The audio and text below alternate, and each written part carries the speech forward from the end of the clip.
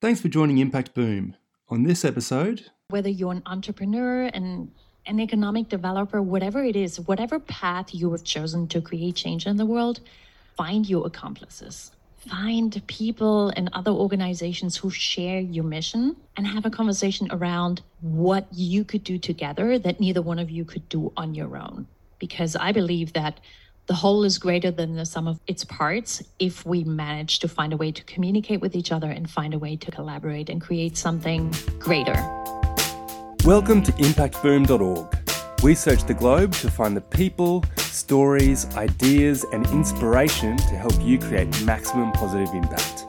Each week, Impact Boom brings you thought-provoking interviews with world-leading practitioners passionate about creating positive social change. These designers, social entrepreneurs, educators, innovators, thinkers, and doers share their projects, initiatives, thoughts, and insights on creating a better world. You can find all the stories, links, and other great content at impactboom.org. Follow us on Facebook or Twitter for the latest updates, or subscribe to the newsletter or on iTunes. Thanks for listening to Impact Boom. My name's Tom Allen, and I'm passionate about bringing you the latest interviews and insights to help you create positive social impact. Today we're speaking with Annika Horn. Annika Horn is on a mission to build entrepreneurial ecosystems for social change around the world.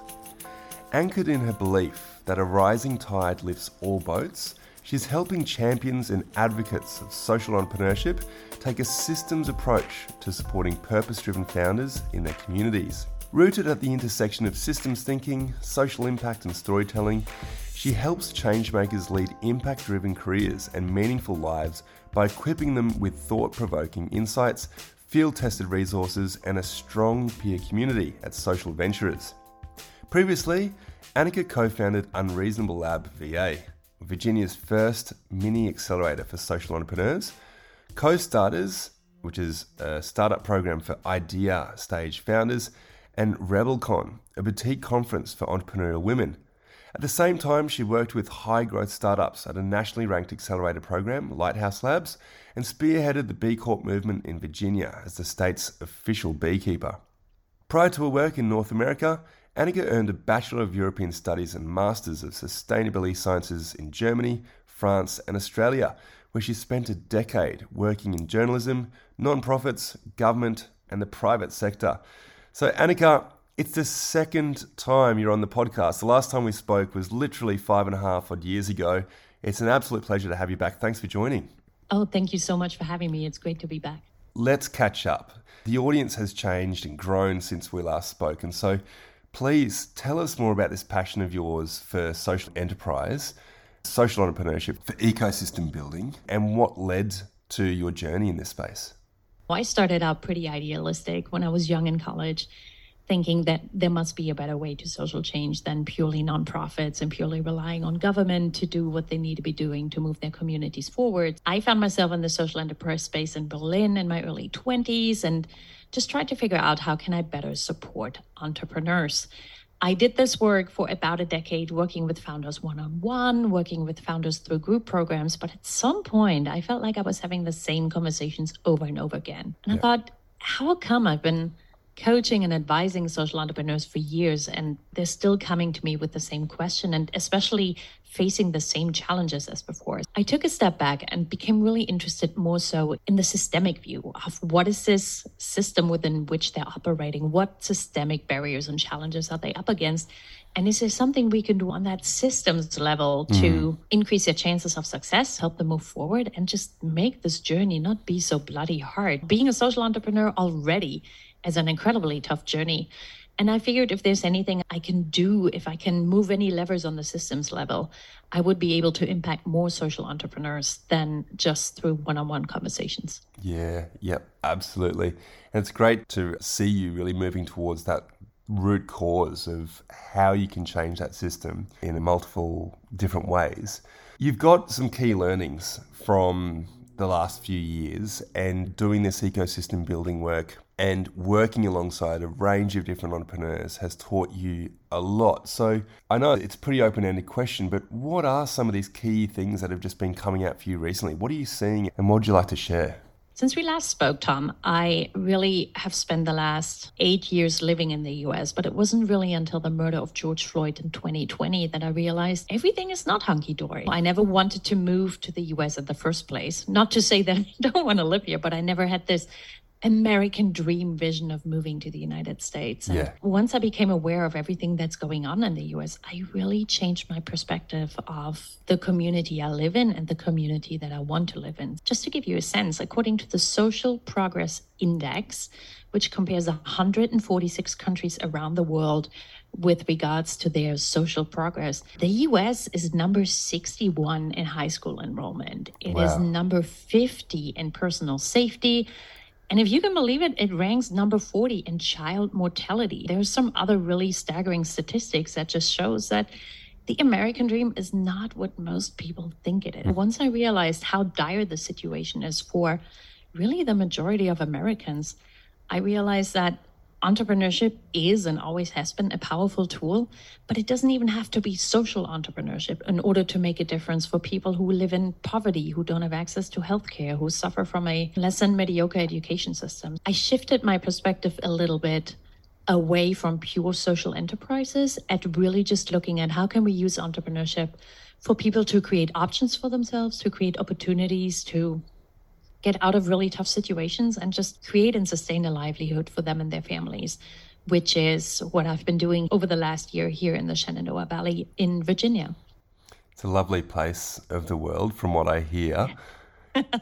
And so locally speaking, what is the focus of the work? What are you seeing as some of the key themes emerging in this field to your local area? The area that I currently live, work, and play in is called the Shenandoah Valley. It is a stretch along one of the main interstates here in the US, the I-81, and it's a stretch of about 143 miles, which is something like 200 kilometers, I think. It's a really vast rural region where we are trying to not only promote entrepreneurship as an opportunity for people who can't work under the current conditions, but we're specifically focusing on Black and brown entrepreneurs, women founders, and people who are generally considered underserved, and trying to not just provide, like I said earlier, programming or one-on-one support. I was really hired to convene all of the other entrepreneurial support organizations. So think about incubators, accelerators, advisory services, co-working spaces, so on and so forth. Yep. For us to get together and say, hey, how can we as a region do a better job of serving entrepreneurs and serving especially underserved entrepreneurs? I've been working with grassroots organizations, other nonprofits, economic developers, and any variety really of entrepreneurial support organization to figure out how we as an ecosystem builder can do a better job of knowing what's going on, referring entrepreneurs, and just breaking down some of those silos that exist in most ecosystems. The hope is that by us communicating with each other, sharing opportunities, and breaking open those silos, we will be better situated to serve entrepreneurs in our communities, and especially those who are underserved or living in really far-flung rural areas. It's interesting work. And so what I'm curious to hear is, if you were to give some advice from what you've learned in this ecosystem building space to other change makers or similar organisations around the world seeking to really do this in their local communities, what would you tell them? I would say whether you're an entrepreneur, an economic developer, whatever it is, whatever path you have chosen to create change in the world, find your accomplices. Find people and other organizations who share your mission and have a conversation around what you could do together that neither one of you could do on your own. I believe that the whole is greater than the sum of its parts if we manage to find a way to communicate with each other and find a way to collaborate and create something greater. This is really nebulous, but I think for any change maker, I guarantee you will find 20 other people who are as passionate as you are about driving that change that you're dedicated to. Instead of being competitive or worrying about who gets funded and who doesn't and who gets visibility in the press or who gets the right mentors, throw everything into one pot, focus on what you do best, and see what collaboration can emerge from this greater vision that you're all pursuing. I think in the end of the day, if we're here to serve others, it shouldn't be about our ego. It should be about collaborating for the greatest impact and seeing what we can create together. that we wouldn't be able to do on our own. That's fantastic advice. It really is. So tell us about some different organizations or enterprises out there that are really doing some fantastic work in this ecosystem building field. One that probably wouldn't call themselves an ecosystem builder, but that I've always looked up to for their model is Patagonia. Patagonia has invested heavily in research in finding and developing materials that are more environmentally friendly, that have a lower carbon and water footprint in production.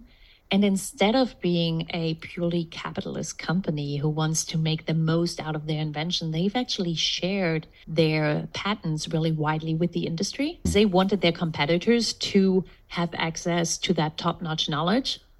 Even though it would probably mean that Patagonia couldn't capitalize on this investment, it was more important to them to share this insight so that the planet is better off. Yeah. So I think they're a really good example of taking this ecosystem building approach and thinking about what is something that we can contribute that will make the whole better off, even if it's not a direct financial return on investment. Most of my resources over the last 8 years have been pretty US focused, but we have a number of organizations here that are really driving this field forward. There is the Startup Champions Network. There is an organization called NBIA that convenes entrepreneurial ecosystem builders. We have a new initiative called the Ecosystem Building Leadership Project, which is a group of ecosystem builders who are really passionate about moving this field forward and doing research and really establishing it as its own profession. All of those organizations are accessible from anywhere in the world, and anyone can sign up for their newsletters, become part of their online communities, become a member, and learn more about the field of ecosystem building. Oh, it's lovely. It's great to hear. I can't help but mention Patagonia's recent news that Yvon Chouinard, the founder, announced only a few months ago now in terms of their new ownership structure and how ultimately all of their profits now go back into initiatives that go towards sustaining the planet and the earth. So I really encourage all of our audience to Google what happened there because it is really globally leading in this space. So to finish off, Annika, what books or resources would you recommend to our listeners? Obviously, I got to plug my own show. It's called Ecosystems for Change. I started in January 2022 to host a show where I interview ecosystem builders from all around the world to share some of their hardest won lessons, their war stories, and their greatest experiences in this field. I encourage anyone to just go check it out. We talk about things like what really is systems change and what is our role in systems change. We talk about what is even ecosystem building and who can be an ecosystem builder. Spoiler, everybody who's passionate about driving change can be an ecosystem builder. We had a whole season about burnout, and at the end of 2022, we wrapped up a season about social capital and how your personal relationships and the strength and quality of your network can really help you as a change maker transform your community and move it forward. Obviously, that is my favorite resource. And over the course of this first year of the podcast, we have gathered over 80 resources because I love asking this exact same question to my interview guests. I have a long list of books and articles and other resources for ecosystem builders. And two that really stand out are The Rainforest by Victor Wang and Greg Horowitz. He talks about how you can create a Silicon Valley and really breaks down this idea of what is an entrepreneurial ecosystem and how might you go about building that. The second resource, it's the Bible of our field of ecosystem building, is The Startup Community Way by Brett Feld and Ian Hathaway.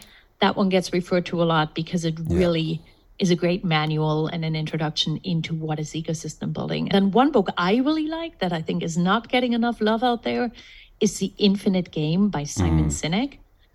Really breaks it down for any change maker to distance ourselves a little bit from the change that we're constantly trying to create and understanding that we are players in a process that has been going on for decades and will go on for hundreds of years. We can contribute what we can contribute, but it's okay to step out of the game when you need to, be it for personal reasons, well-being, or you simply run out of the resources or the will to continue playing. I found that really sobering to remind myself that even though I want to change the world, I am one small player who needs to take care of herself first.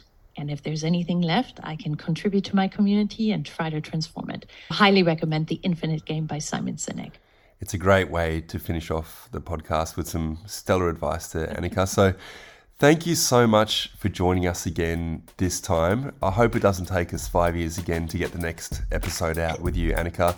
But until we do speak, I wish you the best of luck, and we can't wait to follow your journey and see where you take this brilliant work of yours. Great talking to you, Tom. Thank you so much for having me back on the show. Thanks for listening to Impact Boom. You'll find links to the initiatives, people and resources mentioned in this podcast on impactboom.org. Please leave your comments below, and remember, we'll be publishing fresh inspiration and insights to help you create positive impact every week on the website, Facebook page and Twitter.